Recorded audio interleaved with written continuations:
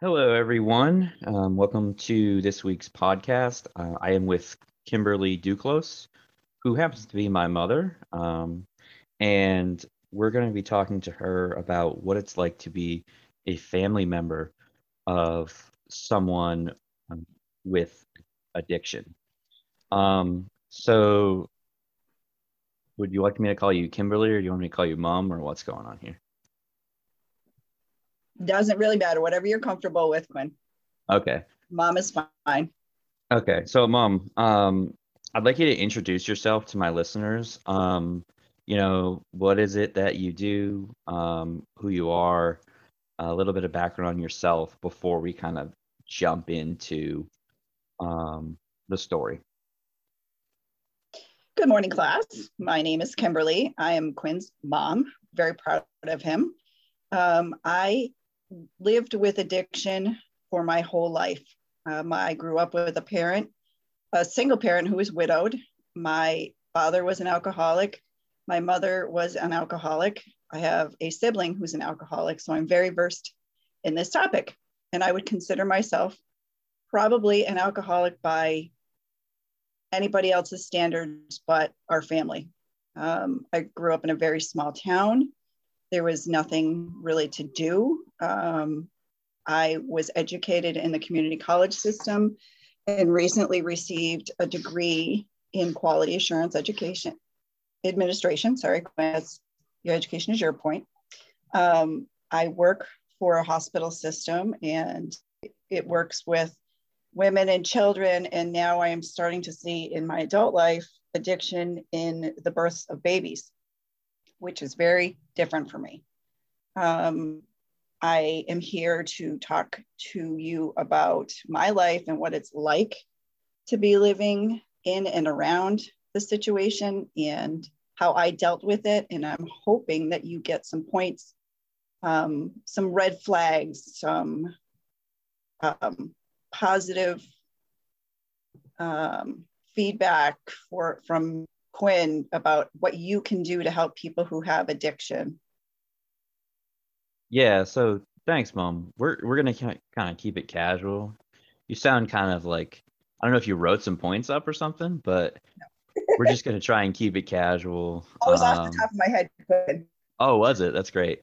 So just like a conversation, and I mean, if you want to talk about what it was like with your mom and your dad a little bit, growing up with No, you want to uh, start over? We can start over. no, we don't have to start over. I'm recording. Um, Okay. yeah, no, it was great.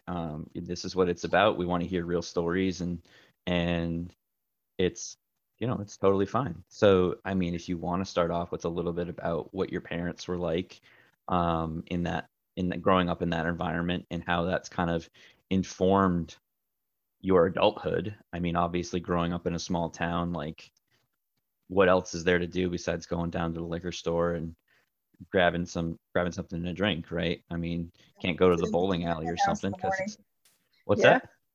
He said sitting at the Hampton House in the morning. Like after my father used to work third shift, he'd go to the Hmm. Hampton House. Yeah, what did you say? He used to get I Cornflakes believe and you beer. always told the story of cornflakes and beer with your dad. Yep. Yep. Yeah. So drinking was normal in my house. Yep. You know, Yes. everything revolved around parties, and you know, we had a full bar downstairs. He converted the cellar. So it was always around alcohol. Yeah. Yeah. And then he died when what, you were 10, right? Correct. Yes. Yep. And so with Grandma Joan, who's your mother, um, what was it like being raised by the single mother who also had a similar issue? It was embarrassing. Yeah. Yeah, it was awful. It was awful. She functioned very well, Hmm. but and she was very well liked in the community because she had a really a great job in town. But she would come home at whatever shift, whenever her shift ended, she would drink herself into a stupor and then pass out, go to sleep. Hmm. So I didn't have friends over.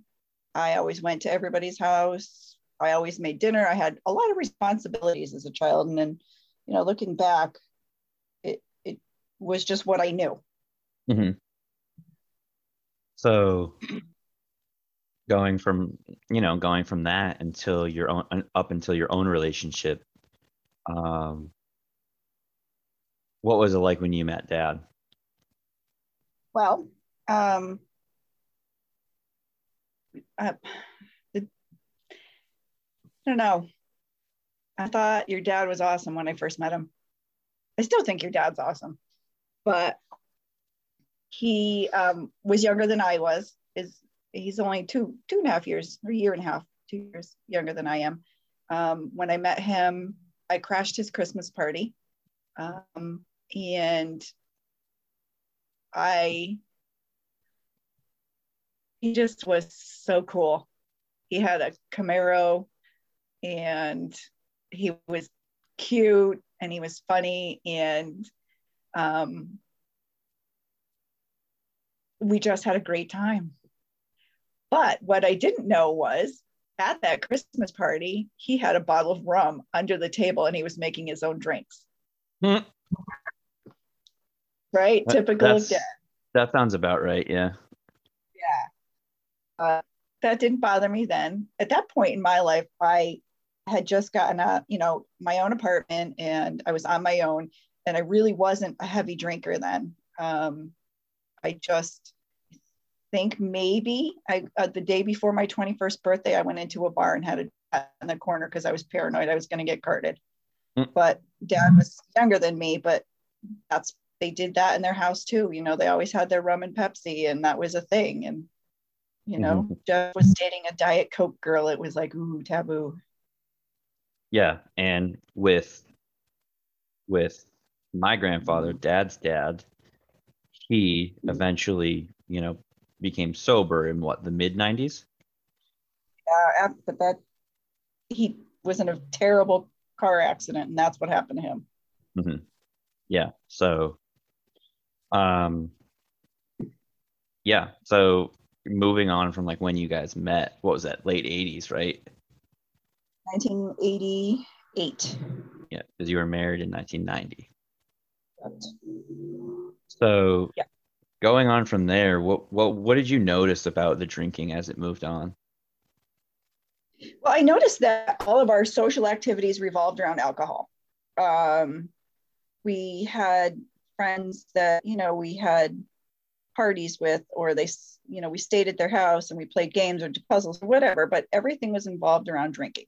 But when you're in your 20s and you're living on your own, you kind of think that, oh, that this is normal, this is what people do. And at that point, neither one of us had a problem like getting up and going to work the next day, or functioning, Mhm. or health issues either. But yeah, everything that we did So was, you figured it was kind of normal.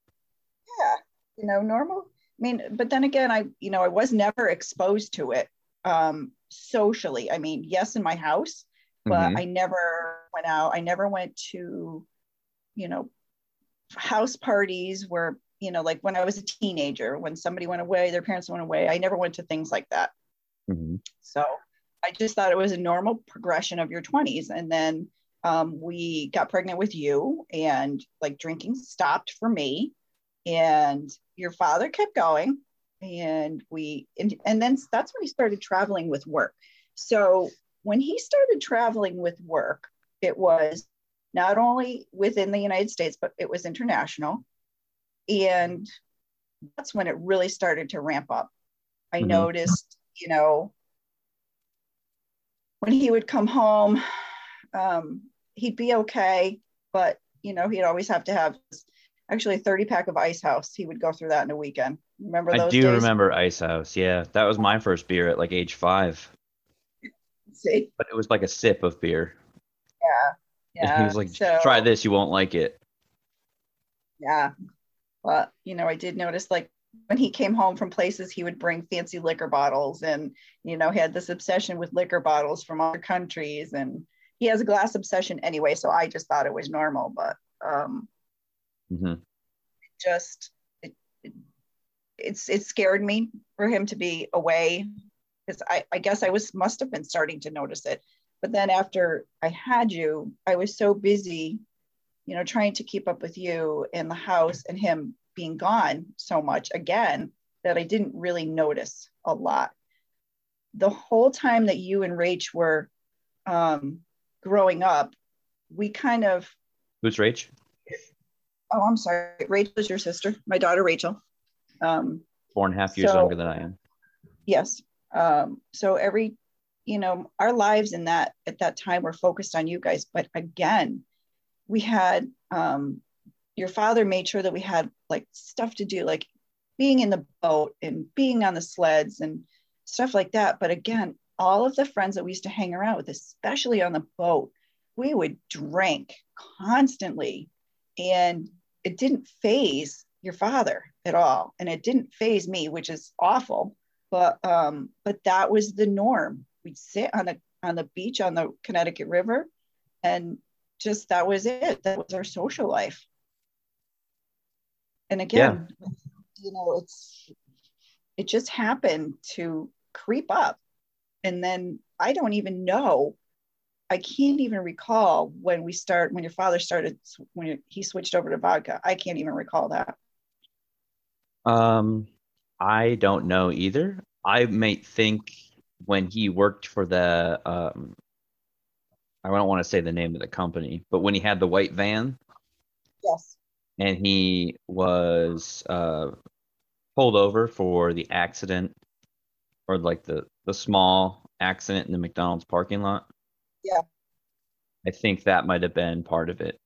And can you talk to what happened to him physically that might have led to that? Sure. Your father always had a bad back, and he worked very, very hard to support us. He truly, truly did. He injured his back in 2012 at an organization that did not carry workman's comp insurance. So they paid for his surgeries, and that was it.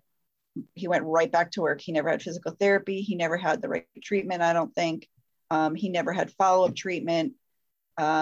So I think that injury, because it wasn't taken care of properly, really started his, I think you're totally right. I think it ramped up his drinking. Again, he was a functional alcoholic, though. He, as far as I know, at that point, wasn't drinking on the job. There was a couple incidences where I think they found beer bottles in his work van. However, his story was always, I'm collecting bottles because, I need to buy this or I need to buy that or for the environment or whatever, which, it could have been at the beginning because he was laid off several times and that's what he did. He'd go and collect returnables and go whatever, but Yep. And just for clarification to those listening, in Massachusetts, if you don't know, and several other northeastern states, in California and Hawaii as well, glass bottles, plastic bottles, certain recyclables are 5 cent or 10 cent returnables. So if you collect bottles off the side of the road, you can return them for cash. So what my father would do was he would collect them off the side of the road if he saw them, put them in a bag, and then go return them. But what the habit ended up being was that he would do that, get the returnable money, and exchange it for the cheapest pint of vodka that you could get. You are correct, sir. You are definitely correct. So after that injury in 2012, he ended up having 3 surgeries on his back. The last one was a fusion he was completely fused from L2 to S1. So his second lumbar to his first sacral joints all fused with titanium rods and coils, which made him disabled. He could not work. And I think the combination of him being in pain and not being able to provide for his family put him into a huge depression. Mm-hmm. He was unwilling to get help. During that time I think his second surgery, he got addicted to OxyContin. Mm-hmm. And just started spiraling out of there. It just was awful. I I mean, don't I know would, if I don't know if you're willing, but would you speak to the extent of the OxyContin? sure. Yeah, So the Oxycontin was for his ankle. Was it for his ankle or for his? No, I think it was his second back surgery. yeah. The ankle was Um, later on. ankles later on. So the Oxycontin was for the second surgery, which was the first major fusion that he had. The first one was a microsurgery. The second one was fusion. Um, he was supposed to be working from home because this legitimately he hurt his back again at a different company. Went through all the steps, had the surgery, was doing fine, stopped drinking, but was taking the oxy. Now, when I knew that there would be a problem, so I would leave, I think I think the two just to get him through the day until I got home. And somehow he was finding them and calling for more. And I didn't know because I was working and I had other things to do. And then he'd say, "Oh, I need to go to Walmart and get a prescription," and I had to go in and get it because he couldn't walk, and it was OxyContin. And I'm like, this is crazy. But Mm-hmm. he weaned himself off of that, but back onto alcohol. Mm-hmm. So, what were the differences you saw in him between the oxy and the alcohol? The oxy, he wasn't belligerent. Mm-hmm. Um, he would just like lay around and not be belligerent. Like when Dad he went through a stage of, and I'm sure that you'll recall this from your youth. He was the fun drunk, Mm-hmm. um, and then he turned into the belligerent jerk Mm-hmm. drunk, and then he turned into the pathetic drunk uh, right before my eyes, and I noticed it, but I don't know if I cared enough. I mean, I would hope that I cared enough.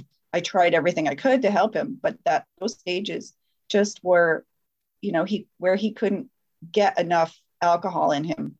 He'd start in the morning and then just go all day and sleep, and he was useless. He was absolutely useless in that peak of his alcoholism. He was useless. And I I don't know. I loved him and I did everything that I could to help him, but he wasn't willing to help himself either. Mm-hmm.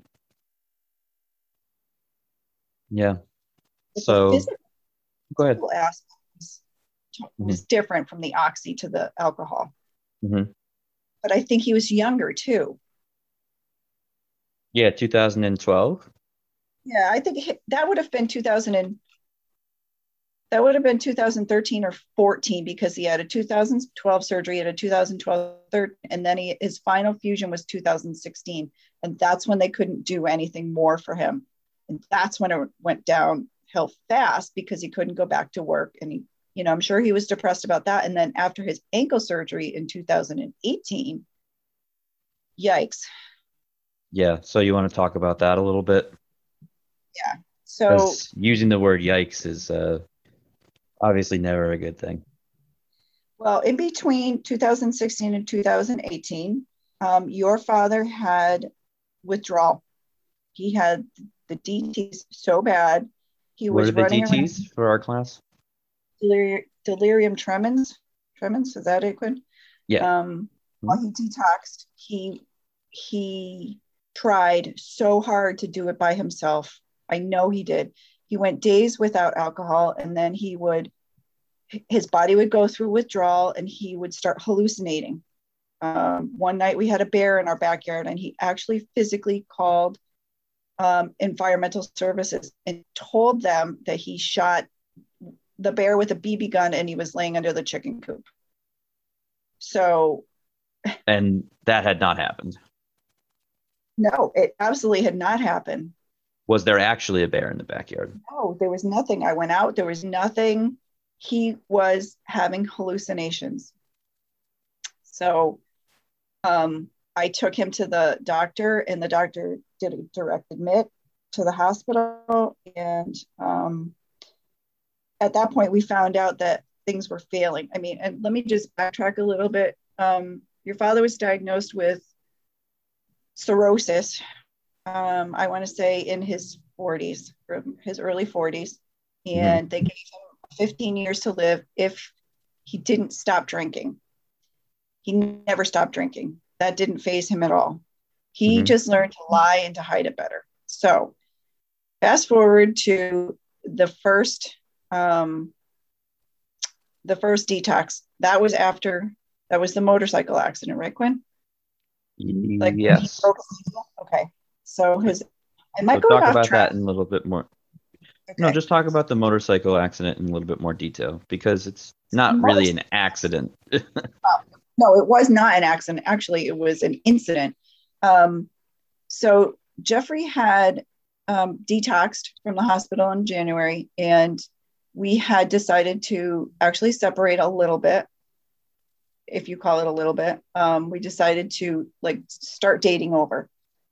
One day he called me and told me that his nephew, Matthew, who is his godson also, was having a baseball game, and he wanted to pick me up and take me on the back of his Harley, which was our common bond, to Matthew's game. And we did. We drove around for a little while. We went and saw Matthew's game. It was getting dark. He said, let's go home. I said, okay. We got home, pulled up the driveway, and he went to put the kickstand down on his bike. And the bike was so heavy that it tipped over towards his right instead of towards his left, which is where the kickstand was, and twisted his ankle, broke his ankle in a trimalleolar fashion, which means he had a fracture of all three bones of his ankle. And I could not lift the bike off of him. So when the paramedics were called, they got him off the bike. They asked me allergies and anything. And I said to them, he's also a recovering alcoholic, because at that point I thought he was recovering, and he should not have any medication that isn't necessary, any pain medication. So they said to him, when was your last drink? And he said 3 months ago. So Mm-hmm. like at that point, okay, that's lines up, the timeline lines up. They took him to the hospital, got him stabilized and ready for surgery. And they came to me and they kept asking me, when was his last drink? When was his last drink? When was his last drink? And I said, 3 months ago, 3 months ago, 3 months ago. They got him out of OR, up to a bedroom, and he started detoxing. And they pulled me aside and they said, his last drink was this morning. Oh my So goodness. that's when it hit me that he took me, not only did he endanger me on the back of the motorcycle, but he lied to me, which he was very good at. He was very good at lying, but was also very good at being naive and not wanting to know the truth. Mm-hmm. But that's what happened with his ankle. That's what started that. That was a mess. That was a mess. His ankle never healed right. But now, and you'll know this, that when you drink an excessive amount of alcohol, your bones thin. So his bones were so porous that his foot, when it healed, so he was like a duck, out towards the right. So that was causing pain, and again, more depression because he didn't ask for help. So Now, also with the ankle and the foot and everything, were there any other conditions that were exacerbated by that? well, his back made his back worse. Is Mm-hmm. And that what you're getting at? what about the gout? The gout, not necessarily from the trauma. The gout was always about the drinking. Mm-hmm.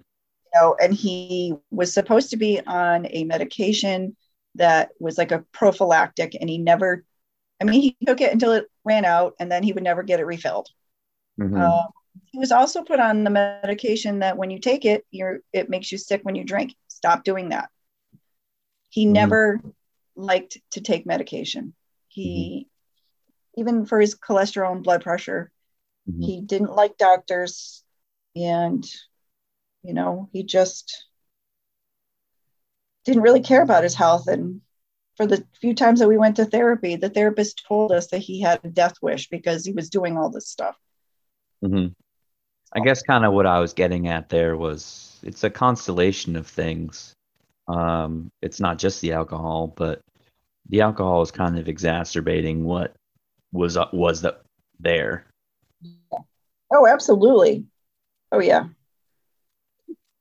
Yeah. So sorry to interrupt you, but keep going if you want. Yeah. No, no. I mean, I'm just rambling right now because, you just, it's funny how you say one thing and it just sparks a memory of another. So I might go off on a tangent. I'm really sorry.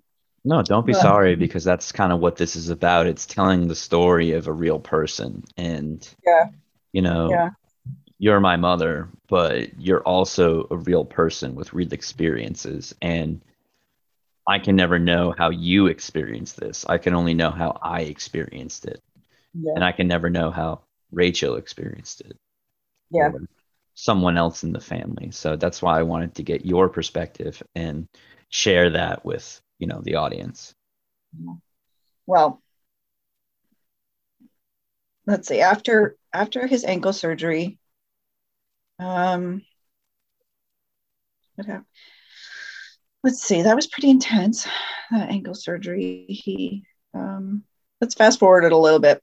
Sure. He he healed from that. That was his first detox, right? Yes. Right after that was his first detox. And that was that the one we sent to Texas? Uh, I'm not sure. Um, 2018. So his second it was the detox. second Okay, one at the end of the year, I second believe. that was like November. But what Yeah. prompted that? I Was that don't a DUI? remember. It might have been a DUI on the bike. I Yeah, remember he was going like 60 or 80 on the back roads. It was like 35 and he got pulled over. Or yeah. that might have been in the Jeep or something. I think it was in the Jeep because the last two were on his bike. So yeah, so he got a DUI. Um, that was that the one that he went to jail for? No, no, no. No, That was the last one. the second and third one. So he got a DUI. Excuse me, and lost his license for a little while, and was very dependent on me. And that's when I started to get very angry because um, I know, I knew, I knew the signs. I knew the signs, and they were there the whole time. And I just chose to not, yes, ignore them to a certain degree, but hope and pray that he wouldn't lie to me. Thank you for joining us with part one of this episode. Part two will be up shortly. I really appreciate you listening to Kimberly's story, and we will continue very shortly. Hope you enjoy.